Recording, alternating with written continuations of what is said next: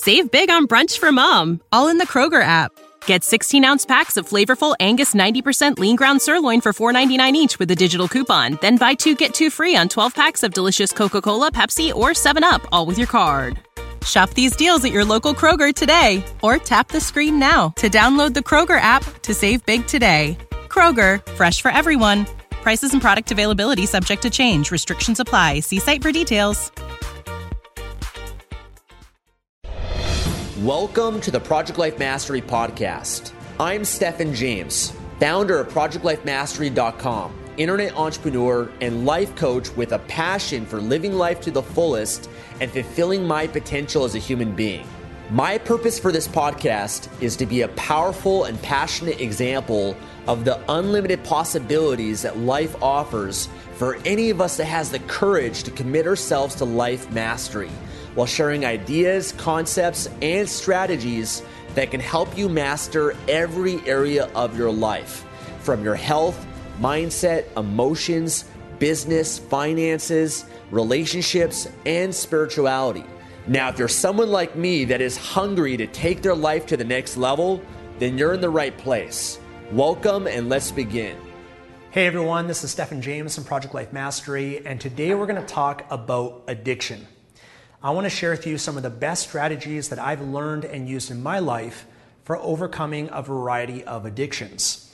Now, I first want to acknowledge that there's different degrees and levels of addictions. Obviously, there's some addictions more severe, more detrimental, more damaging to one's life than others.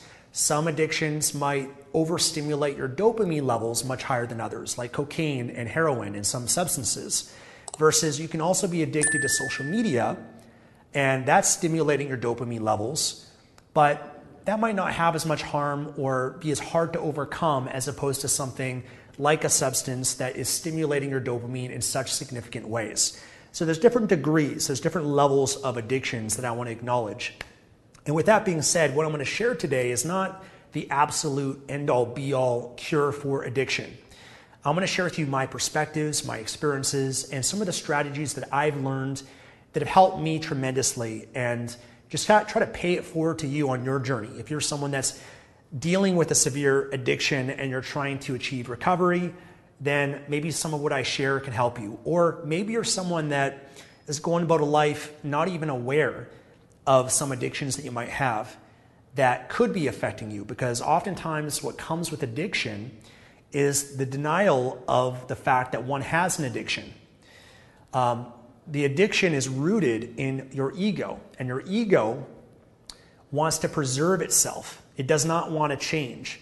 It is addicted and attached and clinging and desiring onto whatever it is that's giving you this source of pleasure and escape from difficulty or negative, uncomfortable emotions in your life. And so this ego is going to do everything it can to preserve itself, and it does not want to change. It wants to remain attached, and therefore it will rationalize, it will justify why to continue to exist.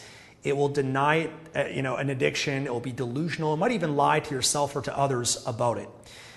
And so it takes a level of awareness to realize that, hey, I have a problem. This is an addiction, and it's causing harm to me in my life. And sometimes you might not see that, but inevitably what often happens with addiction is that one gets to a point where it's undeniable the negative impact that that addiction is having in their life. And it's so painful that they finally make the decision to change. But often it can take a while before that person gets to that point. So it's a challenging journey and process, because one needs to be ready. One needs to be willing to admit and acknowledge that this is a problem and actively looking for solutions. I'm not sure if you know anyone in your life that's dealt with addiction, but maybe they're drinking alcohol all the time and they do it every day and they become a different person. And you might even try to bring it up to them that, hey, you're maybe drinking a little bit too much, or is this, maybe a problem for you, but they can't see it. And they minimize it and downplay it. And sometimes they lie to themselves and say, I can stop anytime that I want.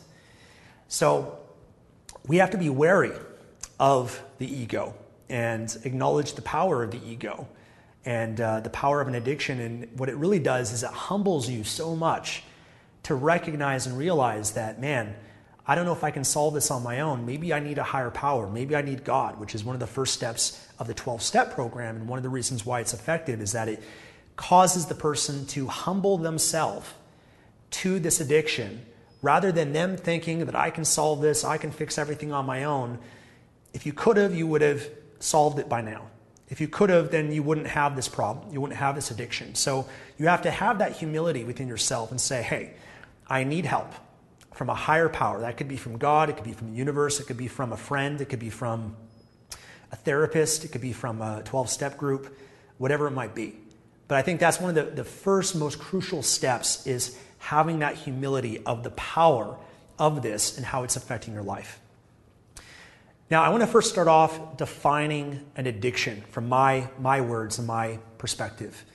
I define an addiction as any activity that you do consistently, but you can't stop doing.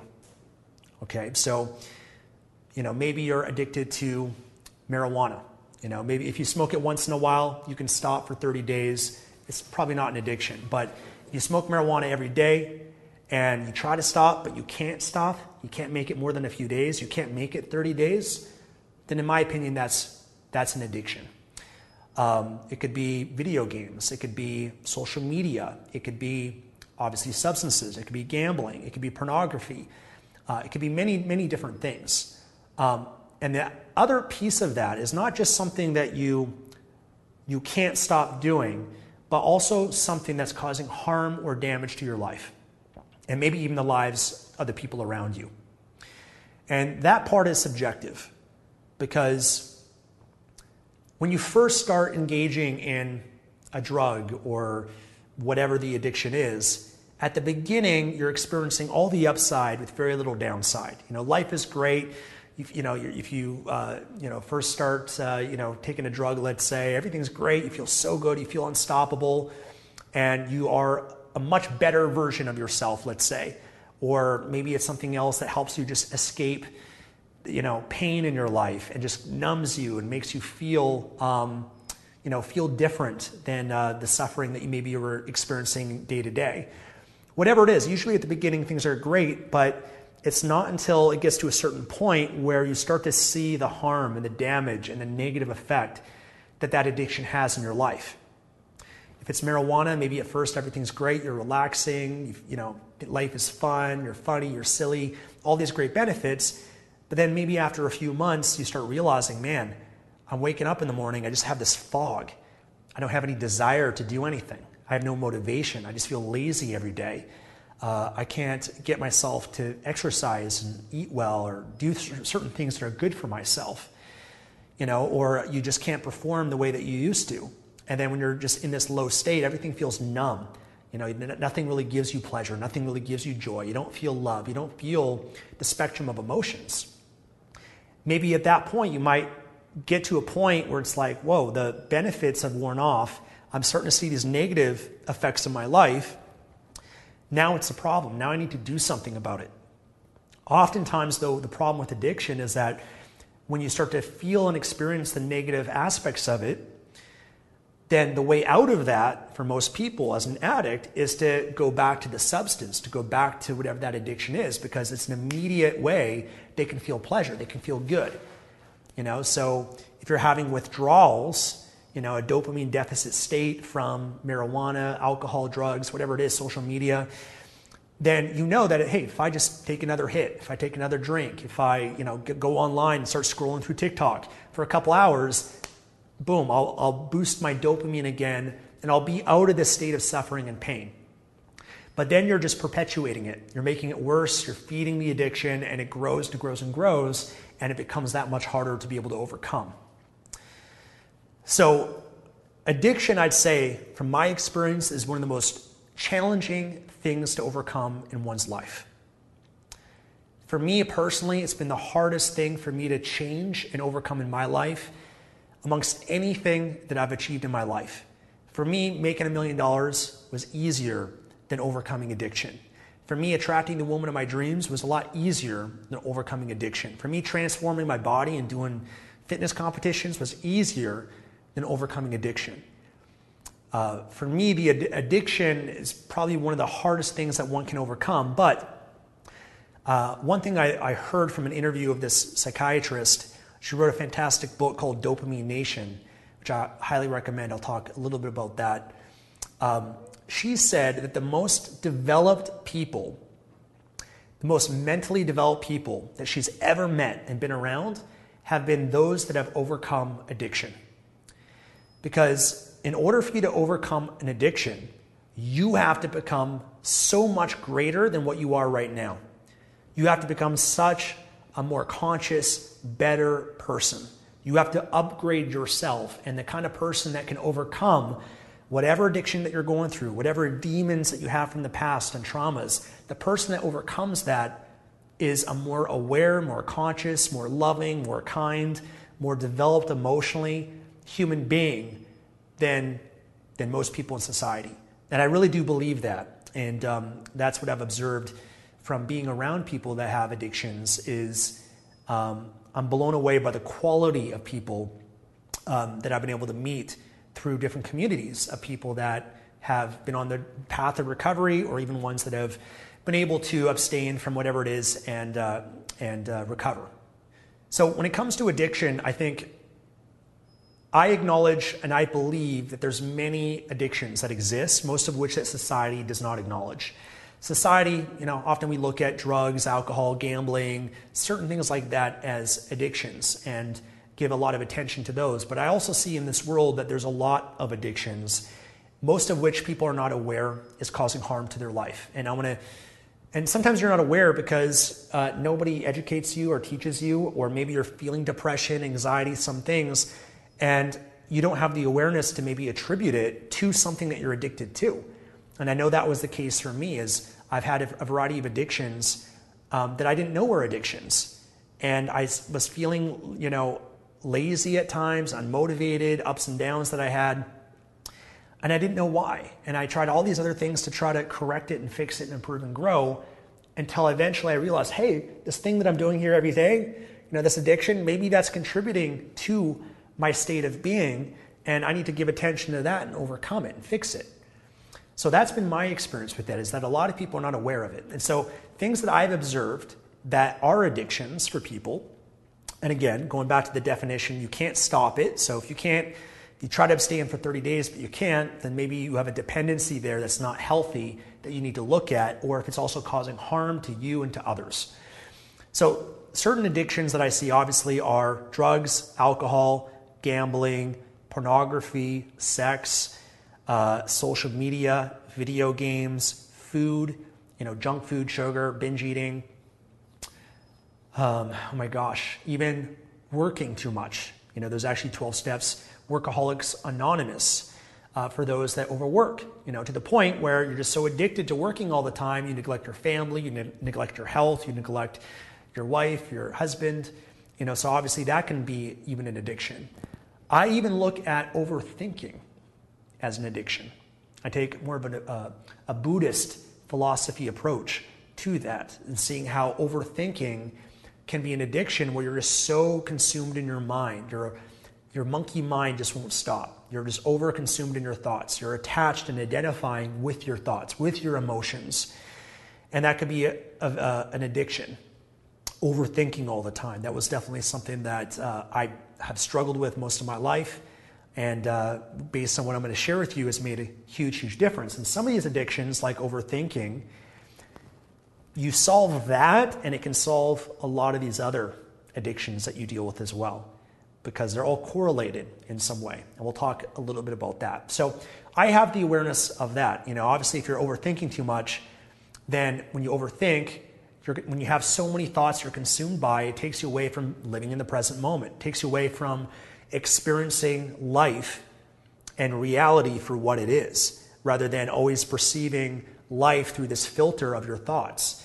And also understanding that oftentimes our thoughts are negative thoughts because the nature of our mind is for survival, and we'll always look for threats and dangers. Those will always get our attention a lot more than things that are pleasurable, because they're a threat to our survival. And so oftentimes there could be a lot of chatter in your mind that's negative and doesn't feel good. It can cause a lot of suffering. It can result in anxiety, paranoia, schizophrenia, depression, fear. A lot of those things are the product of one not being able to calm their own mind and being overly identified and attached and living in their head.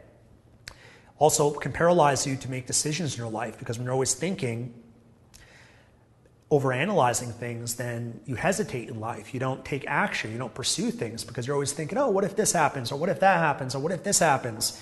And you're always psyching yourself out and you're not taking any action. So what I'm trying to do is bring awareness to even something like overthinking can be a problem that a lot of people are not even aware of. I used to look at my overthinking as a gift, and it had some gifts and some benefits to it. It's helped me plan things better and strategize better in my life. But I've also seen how it's created a tremendous amount of suffering, and that I don't need to think as much as I am thinking and overly be consumed by thinking. I can be more conscious and more aware of my thinking. So that was one that took me a long time to get. And so I'm sharing that with you guys, and something for you just to look out for and determine whether or not that is in fact an issue that you might be dealing with. Okay. How about we dive into what I believe to be some of the solutions? So the first thing that I want to talk about is, when I first started learning about addiction, I kind of tackled it from many different perspectives. Almost like if you're trying to take an island, you're going to war, you might have an attack by sea, by land, by plane.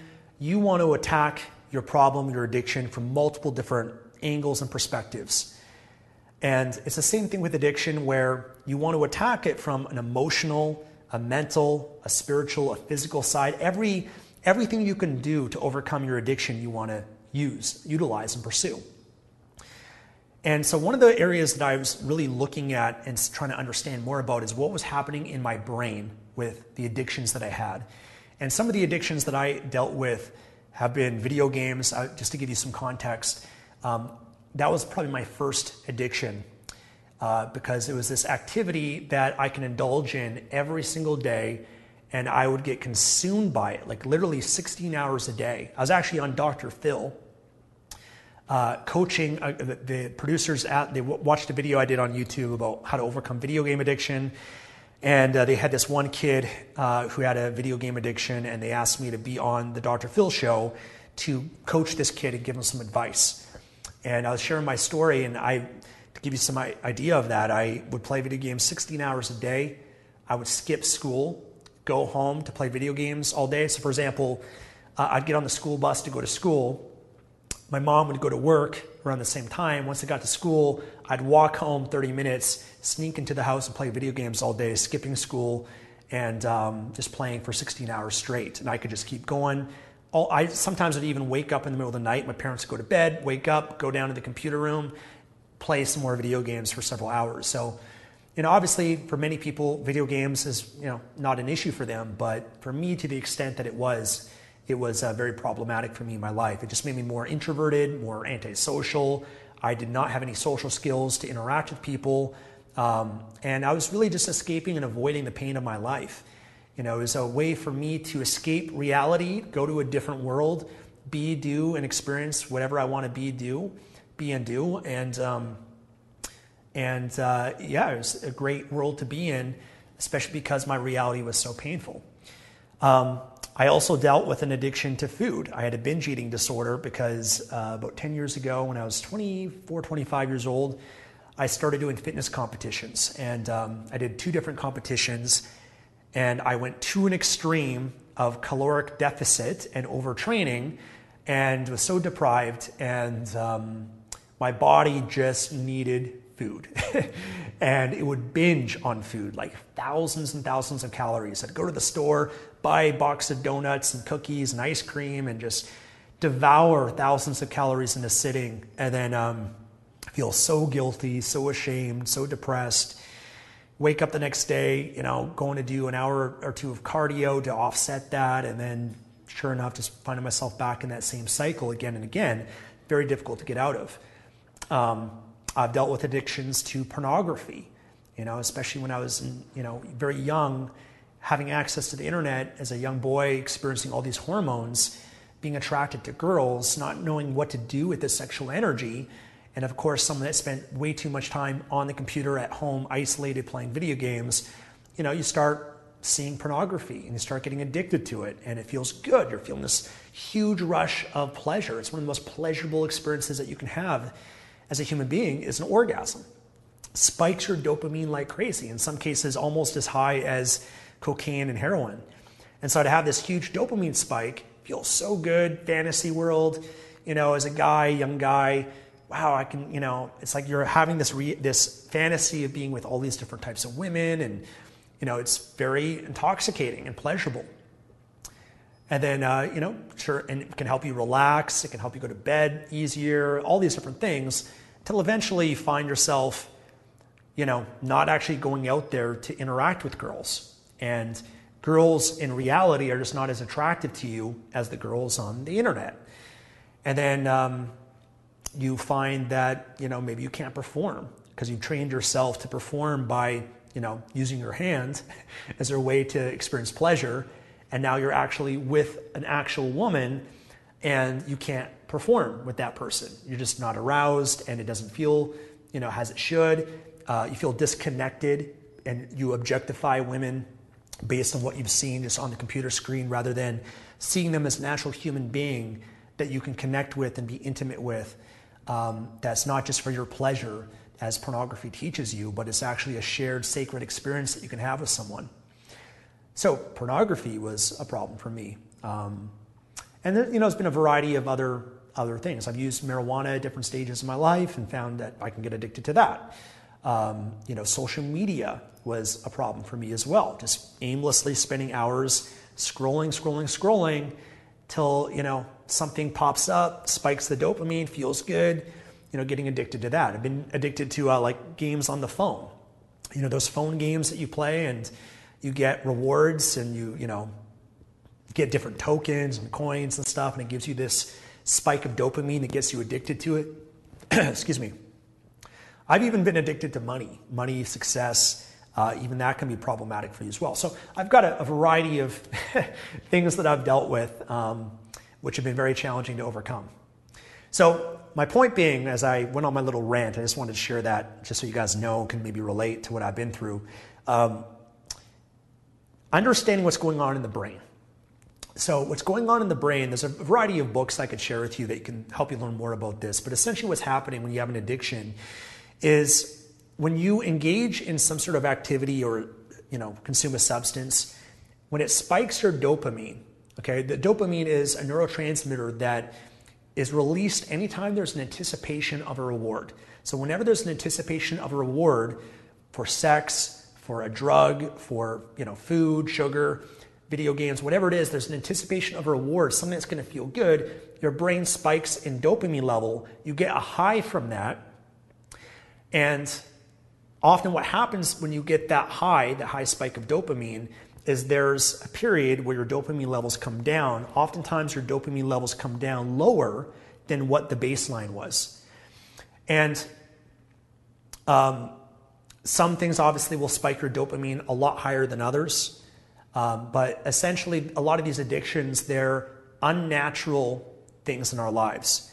The brain, dopamine is useful for our survival because it's designed for our survival where, if you're a caveman and you see food, or you see an animal that you can hunt, or you see water, or you see a potential mate that you can procreate with, then your dopamine spikes to motivate you to pursue those things.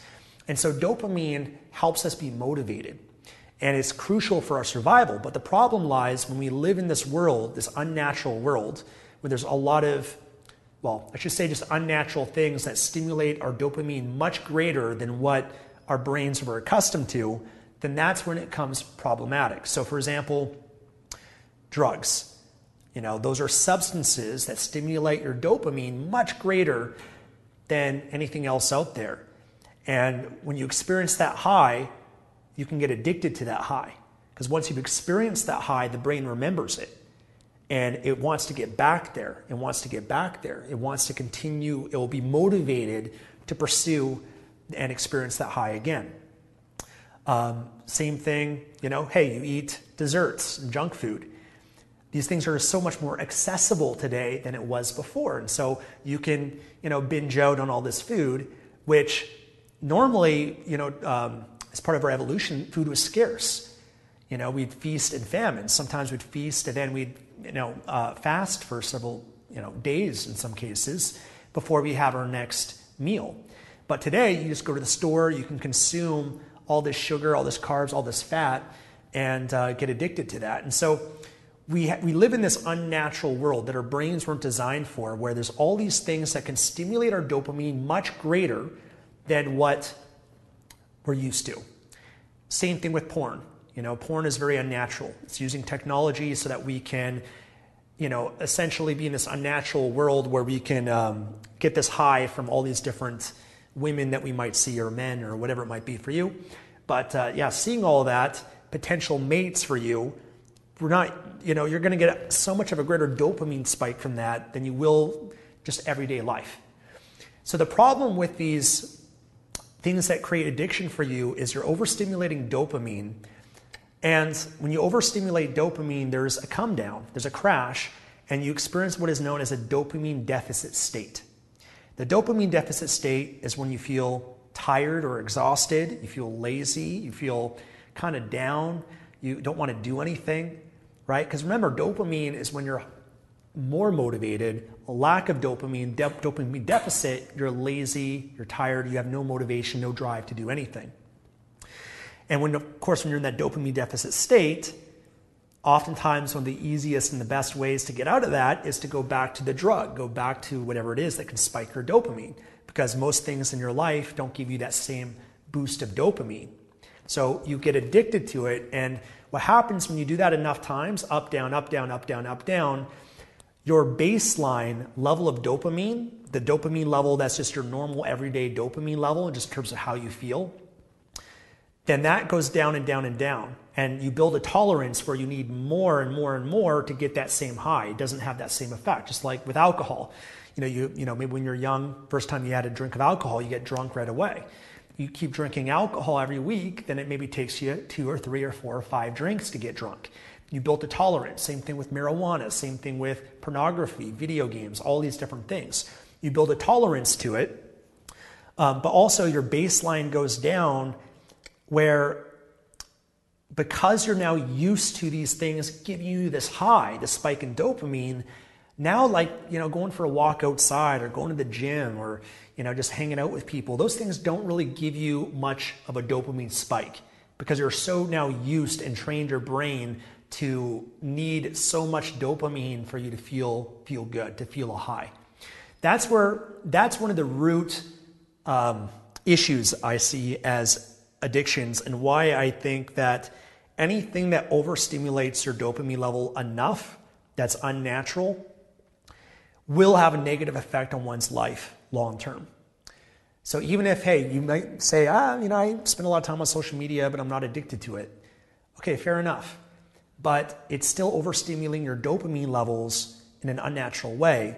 And even though right now it might not be an issue for you, it might take 5, 10, 20 years from now where you start finding yourself more in a chronic dopamine deficit state, and then it becomes problematic. Technology is still relatively new. We haven't lived with the internet, with social media, for more than 10 years or so. But what's the impact of that over 20 years, 30 years, 40 years? What's the impact of, living in the metaverse and having VR goggles on and, experiencing reality very differently, and how that stimulates your brain chemicals? Now when you exit out of the metaverse and you just try to go to the beach, go for a hike, it's not as exciting. You don't get as much dopamine from that as you are used to being in this fantasy world. So from my experience and what I've observed, there's problems that can arise and can lead to. And in terms of the solution, first recognizing what's happening in the brain, obviously the solution to that then is to reduce and eliminate things that overstimulate your dopamine. Save big on brunch for mom, all in the Kroger app. Get 16-ounce packs of flavorful Angus 90% lean ground sirloin for $4.99 each with a digital coupon. Then buy 2, get 2 free on 12 packs of delicious Coca-Cola, Pepsi, or 7-Up, all with your card. Shop these deals at your local Kroger today, or tap the screen now to download the Kroger app to save big today. Kroger, fresh for everyone. Prices and product availability subject to change. Restrictions apply. See site for details. So that you can allow your brain to reset itself. The great thing is that our brains are plastic. It's called neuroplasticity. There's a great book called The Brain That Changes Itself by Dr. Norman Doidge, and explains how the brain is malleable. It can mold itself and change based on how we're living our lives. And so if you can start to abstain from activities and substances that overstimulate dopamine, at the beginning it's very challenging because you're used to it and you're going to have withdrawals. And people that deal with severe addiction knows what I'm talking about. You're going to have withdrawals. The withdrawals can last several weeks, several months in some cases. And you're going to be in this chronic dopamine deficit state where nothing's going to feel good. You're going to go through hell in some cases. And then eventually, as time goes on, your brain starts to reset itself and kind of come back to a state of normalcy. And during that time also, what I've learned is trying to do things that naturally bring up your dopamine in more healthful ways. So a variety of things that can help someone deal with addiction and just kind of help their brain in better ways is exercising every day, going for walks, getting outside, eating healthier, building some positive habits in their life and keeping themselves busy and productive with things that are healthy, that make them feel good, give them some dopamine, but it's just not to the, it will help them cope a little bit better, especially if you're just alone by yourself, isolated all the time. You're going to be much more likely to indulge in something that's going to give you that dopamine hit. So that's the first aspect that I want to talk about, is understanding your brain, understanding that the solution is to do some dopamine detoxes. Okay, maybe you decide, and by the way, maybe you're dealing with a severe addiction, but you have all these other little addictions. It can help just to try to eliminate, hey, you know what? I'm going to spend less time on social media. I'm going to set up a screen time on my iPhone. I'm just going to limit my time on social media just to 10 minutes a day. Just reducing things like that will help reset your brain, and it can actually help you overcome some of these bigger addictions a lot easier. And part of that too might require you to change your lifestyle. Maybe your addiction mostly lives in the evening time when you're just there by yourself, bored, and you're more likely to act out. Well, you might have to change your lifestyle and do some things in the evening. Maybe go out with friends, maybe take up sports, maybe take up a new activity. Those things that will keep you engaged away from the danger zone of where your addiction oftentimes can live. Okay, so the next thing I want to talk about is the biggest thing that I've been working on in my life. And it's a daily practice that has been around for thousands of years, and it's one of the most powerful practices that one can do. And that's the practice of meditation. Now, I know many people, when they hear meditation, I already know about meditation, I've tried meditating before, or there's just a lot of resistance to doing it. And for me, I resisted meditation for years and years and years. I had friends that did Vipassana, 10-day meditation retreats. I've got friends that have done it multiple times. Stephan, you got to meditate, you got to do Vipassana. I've heard it come up many, many times in my personal development experiences, but I was so addicted and attached to my mind and my thoughts that I was terrified to calm them. I was always terrified to meditate because I was like, I want to be busy and productive. And what I often didn't realize is that my busyness and my productiveness was an addiction where I was trying to escape just being with myself and my emotions and my thoughts. And so I try to escape all of that, So for me, the very idea of meditation was like the most painful thing that one could go through. I couldn't even sit there for a minute. I just felt like I always needed to be doing something. I was so addicted to success and goals and achievement. I wanted every minute of my day from the moment I wake up, doing something productive. And I'd always walk and move fast throughout the day, move on from one thing to the next, to the next, to the next, so I can get more things done. And so I remember I'd go to the gym. I'd walk to the gym really fast, headphones on. I'd go to scan my gym pass, the person would be at the front desk. I don't have time to talk to that person. I'm here to work out. I was just trying to be as efficient as I possibly could. But I was also consumed and living in my head, and I didn't know how to just be. I didn't know how to just be with myself, my thoughts, and my emotions. And so meditation was a solution for me, because I think one of the problems with addiction and the root causes of addiction is a fear that one has of just being with themselves. Just being. That's a fear that someone that's addicted has. Because if you just be, like let's say that you just sat in an empty room and you just sat there just like this. And I told you got to sit there for 4 hours. For an addicted person, they'd go crazy, because if they just were just to sit there for 4 hours, they couldn't do it. They'd have all these uncomfortable feelings come up, all these uncomfortable emotions come up, all these uncomfortable thoughts come up. They'd have things that they're trying to think about from the past, or things that they're trying to think about and plan for the future. They can't just be in the present moment with no thought and have just be present in the here and now. So I realized that that was a problem for me, is that, and the reason why that's a problem is because oftentimes the addiction, what you're going to, is a way to self-medicate. It's a way for you to change how you feel.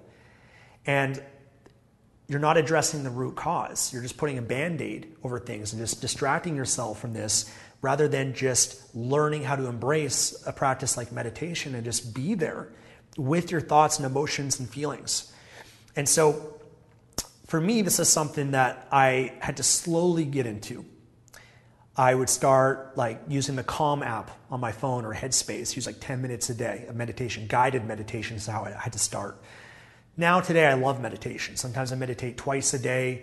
I look forward to it. I can't wait. Sometimes I meditate for an hour a day.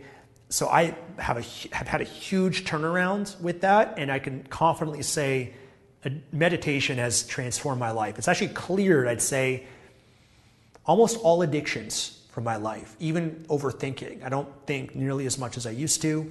I experience life and reality as it is, and am just present with more things throughout my life, and have a heightened sense of awareness, which is pretty cool and amazing.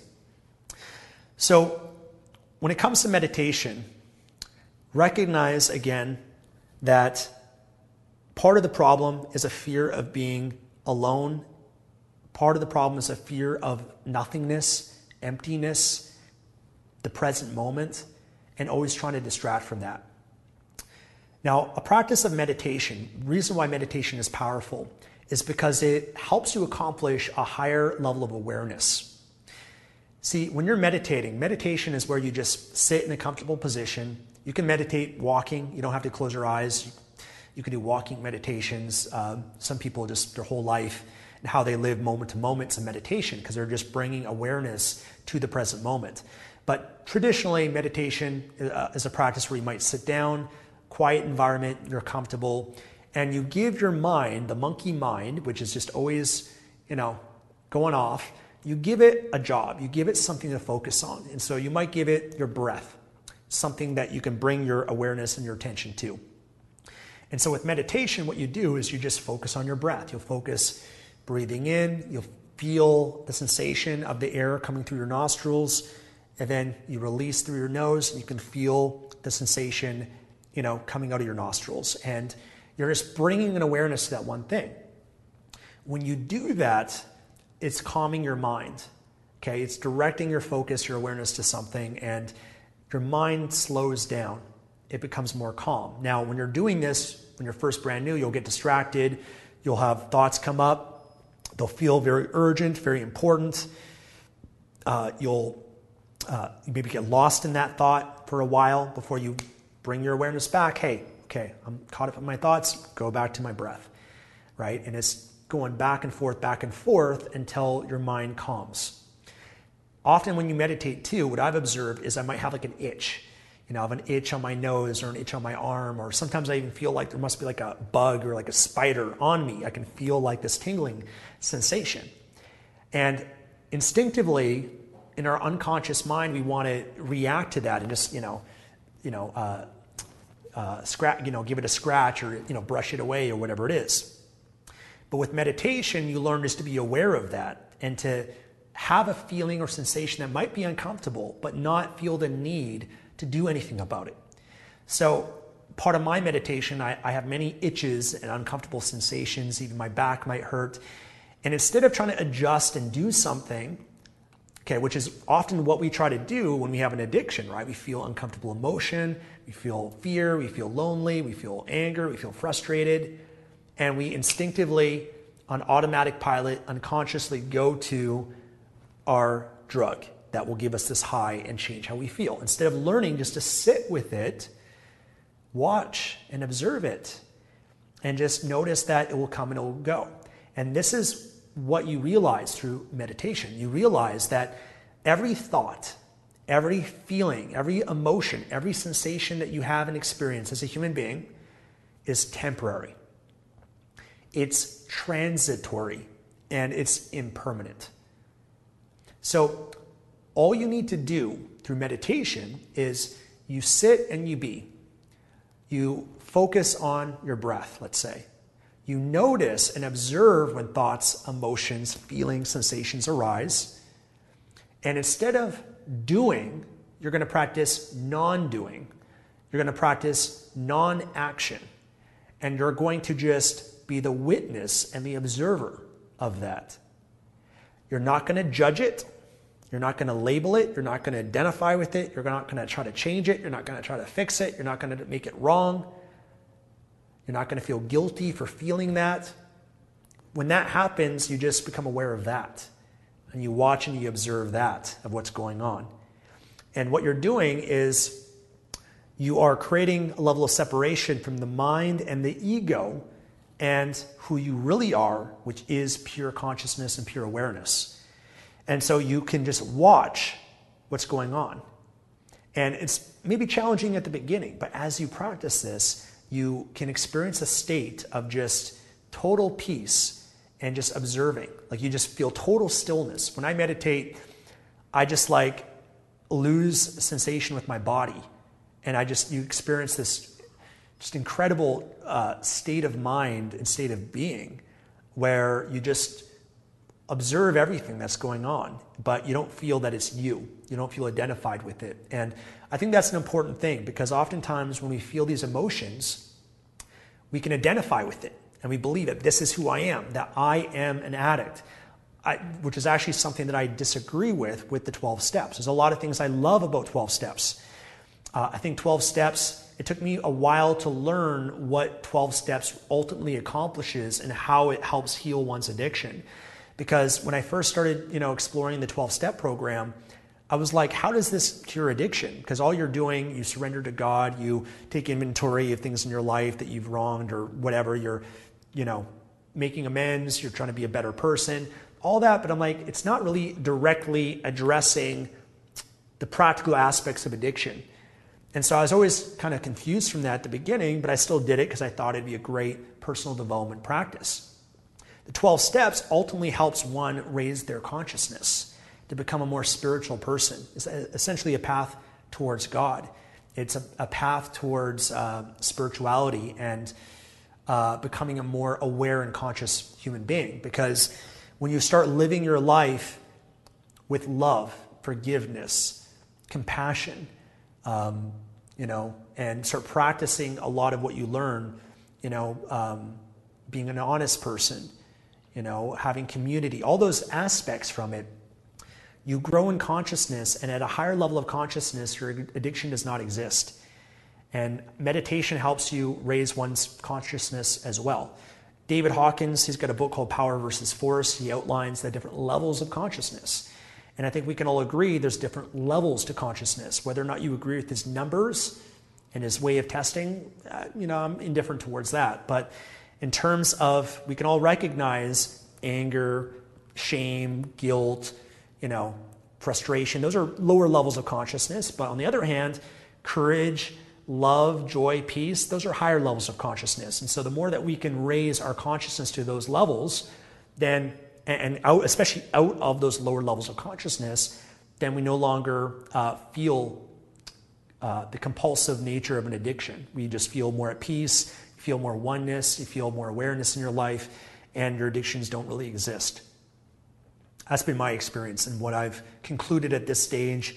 What the 12 steps accomplishes And I don't think many people know that. And for me, it kind of took me learning a lot of other things to kind of piece that together and see what was happening there.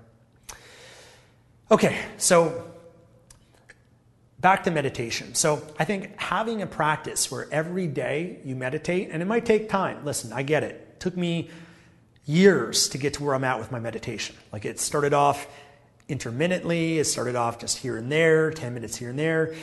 And I started seeing some benefit, but not right away. It took really months, even like a year plus, 2 years, I'd say, where I've started seeing big differences, and especially with where I'm now. I'm seeing massive differences in my life in terms of my awareness and just how I feel day to day. So I think meditation is one of the antidotes. It's one of the antidotes to one's suffering. And meditation, it's been around for thousands of years, but the Buddha, who was once Prince Siddhartha, he was a prince. He had all the wealth. He had everything. He lived in a kingdom. He had everything, all the pleasure that one could experience in life, but he wasn't happy. He wasn't fulfilled. And it's not until he saw suffering that existed that he decided, I'm going to figure out how to put an end to suffering. And ultimately what he concluded by leaving and giving up all that he was attached to, his family, his kid, his wife, his money, all of that, he left all of what he was attached to pursue truth, to pursue the end of suffering. And he tried a variety of different paths, but ultimately through meditation, he was able to understand what causes our suffering, which is attachment. It's this desire and clinging and craving to things that create suffering within us. And if instead you can dissolve that just by watching that craving that you have within yourself, that temptation you have to act out, you learn that that is an emotion, a sensation that you just watch and observe through your meditation, which translates to your day-to-day, then you no longer feel the need to act on it. Because an addiction is when you have an unconscious response or reaction to something. You feel a certain way, you have a thought, a trigger, and then you act out. Meditation helps you to slow all of that down so you can it doesn't happen so fast. You can slow it down and it creates space between each thing that's going on within you. So with meditation, you're like, oh, I feel I have this thought or I have this emotion. You don't even identify, oh, that's a bad thought or that's a good thought, that's a good emotion, that's a bad emotion. Instead, you just watch it and you find that it fades away on its own. It goes away. Because going back to what I said about all emotions and thoughts are temporary, when you just watch and you observe them, they fade away. They dissipate. They're like clouds in the sky. If you just sit there and look at the clouds, it might not seem like they're moving, but if you sit there and just look at the clouds, you see they slowly move. They slowly move. Maybe it might take 10, 20 minutes, and then the clouds will be way over there. And it's the same thing with your thoughts, is that they come, your emotions, they come, they arise. And not unless if you hold on to it, you attach to it, you identify with it, you keep it there. But if you just watch and observe and just let it be, then it will fade. It goes away. And you feel peace and you don't feel identified with them. That's the key. That is the key that I've discovered, probably the most powerful strategy for overcoming addiction, at least for me in my life, is having that level of awareness where you don't feel the need to act out. You don't feel the need to act out on every emotion. You just watch and observe that emotion and you just learn to let it go. You learn to let it go. Now, there's also a practice that you can do called the letting go technique. And there's a book called the Sedona Method. There's a course on the Sedona Method as well. And I'll link to some resources for you guys if you want to go down this path. But the Sedona Method is when you feel an emotion or a thought or resistance or wanting to control something in your life or having this desire or wanting approval or security, whatever it is. When you notice these things come up, and you could even do a practice every day where you just allow these things to be and come up. Maybe you have a list of things from your past, maybe traumas from your life, things from childhood. You can heal them, not by trying to fix it, but instead just allow the emotion to arise, to watch and observe it, to welcome it. Oftentimes when these uncomfortable emotions show up, we go like this inside, right? Instead, what you want to do is go like this. Just welcome it, Allow it to be. You watch it, you observe it, and you just allow it to run its course. And when it runs its course, it goes through you. It's got nothing to stick to. And so this emotion, this thought, it comes, it goes, and it comes and goes, comes and goes, and comes and goes, but eventually it runs out. And it no longer comes up because you just let it be. You let go of something instead of suppressing it and repressing it, which is a way to keep it there perpetually forever until you finally decide to open up and to let it go, to release your attachment to it. So that's one way you can actually heal a lot of these pain and suffering that is also at the root cause of causing you to act out. You have a practice every day, and even all throughout the day. For me, whenever I have an uncomfortable emotion or thought, I just sit there, and it's not always. Sometimes I'm unconscious. Sometimes I don't have this awareness, but you get better and better as time goes on. But you just watch and you be with it. You let it pass. You learn to tolerate it and just be comfortable with it. And when you can learn to be comfortable with uncomfortable emotions and sensations and thoughts, without having that need to change it, without having that need to have pleasure and have a high, at that point, you don't act out anymore. You don't act out whenever those triggers and those things occur for you. And as you're doing this, simultaneously, your brain is healing itself.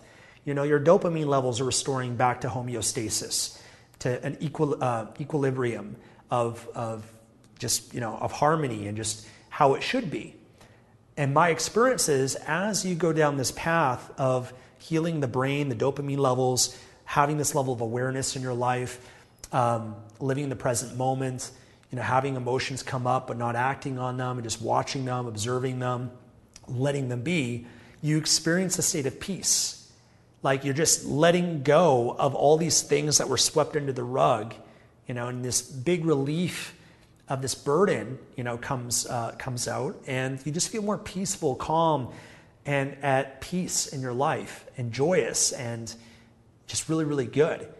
And then what you find is that things give you pleasure very easily.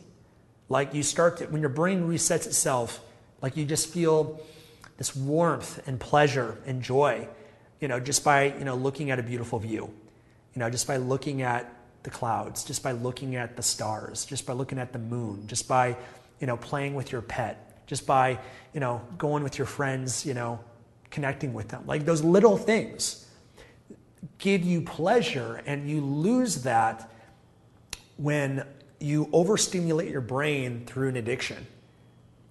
That's been my experience.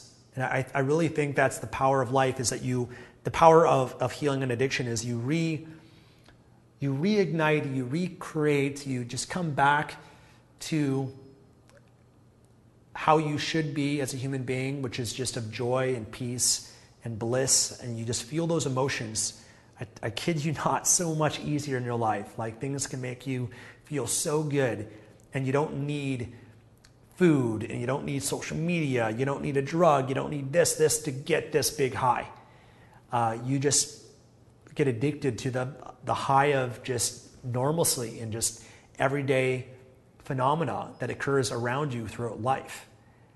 And it's all amazing and beautiful if you change your consciousness. You experience life through the level of consciousness that you are. And so as you grow in these ways and you reset your brain, you just experience life in a very beautiful way versus a very ugly, awful, angry way that you might at a lower level of consciousness when you're stuck in that addiction. If you're stuck in guilt and shame and anger and frustration and all these negative emotions, you look at life and everything sucks. Everything looks horrible. Every, thing is just maybe a reminder to your suffering. But you clear all that out and you're in a place of peace and joy and love and all of that, then everything that you look at and experience is beautiful. And I think there's so much there to be gained that's far greater than obviously the addiction. But I think that those that go through a path of recovery, there's a gift in recovery that it can allow you to live life at a much more beautiful and amazing level than I think most people ever will. And when you get to that point, you can look at your addiction as a gift, because you're like, wow, if I didn't have that obstacle, that opponent in my life, I wouldn't have grown in the ways that I have. I wouldn't have had these realizations. I wouldn't have grown to this place of consciousness, this place of awareness, and I wouldn't be able to experience life at a much higher and better level than most people in our society will if it wasn't for this addiction. So I want to conclude here and maybe just share with you that you might not see this in the time being. And there's many times through me and my addictions that I've had, I didn't see this, but I had faith in it. I had hope in it. I knew deep down inside that this was a gift. That, yes, it fucking feels like hell going through this, but on the other side of this, man, the ways that this is going to force me to grow, to learn, to get better and better in my life and myself, enjoy my experience of life internally and not needing anything on the outside, nothing external to feel amazing. On the other side of that addiction, it's all going to be worth it, and it's going to take me to places I never would have gotten to if it wasn't for it. So that's something to have faith in. You're going through this for a reason and a purpose, and on the other side, man, life is going to be so much better. And this addiction is a gift, maybe from God, maybe from the universe, to help you grow and to learn and grow in the ways that you can. So I'm going to conclude it here, guys. There's a lot of information I've thrown at you, and I've gone pretty deep on this into obviously meditation, some Buddhism, Taoism, a variety of different philosophies that exist that we can kind of pull things from and utilize from this. But these are things that have all helped, and I want to encourage you, if you're going through this, keep going, keep learning. There's ups, there's downs. Read books, learn as much as you possibly can. I'll share resources with you. Go, get a community. Go to 12-step groups, whether it's online, whether it's in person. Maybe get a therapist. Some therapists are good. Some of them, unfortunately, not as good. So obviously you need a good therapist, but you'll get benefit from almost anything. I believe having someone to talk to or someone that has experience with this, and keep attacking it from every different angle. If you've got traumas, maybe that's the cause of it. I don't know. I've had some traumas in my life, but I was like, is that really causing my addiction? I don't know. I'm going to probably heal them anyways, though. I'm going to still attack it from that angle. Take care of yourself, value yourself, exercise, eat well, meditate, all these things, guys. Continue doing them, cultivate them, and make it so that you and your life is so great that this addiction is just not even a part of it anymore. So I send you love. I appreciate your time, and I have no doubt that you'll be able to overcome this. I believe in you. I love you, and you are going to be free from this once and for all. I truly believe that. It's just a matter of time. I love you. God bless. See you again in the next video.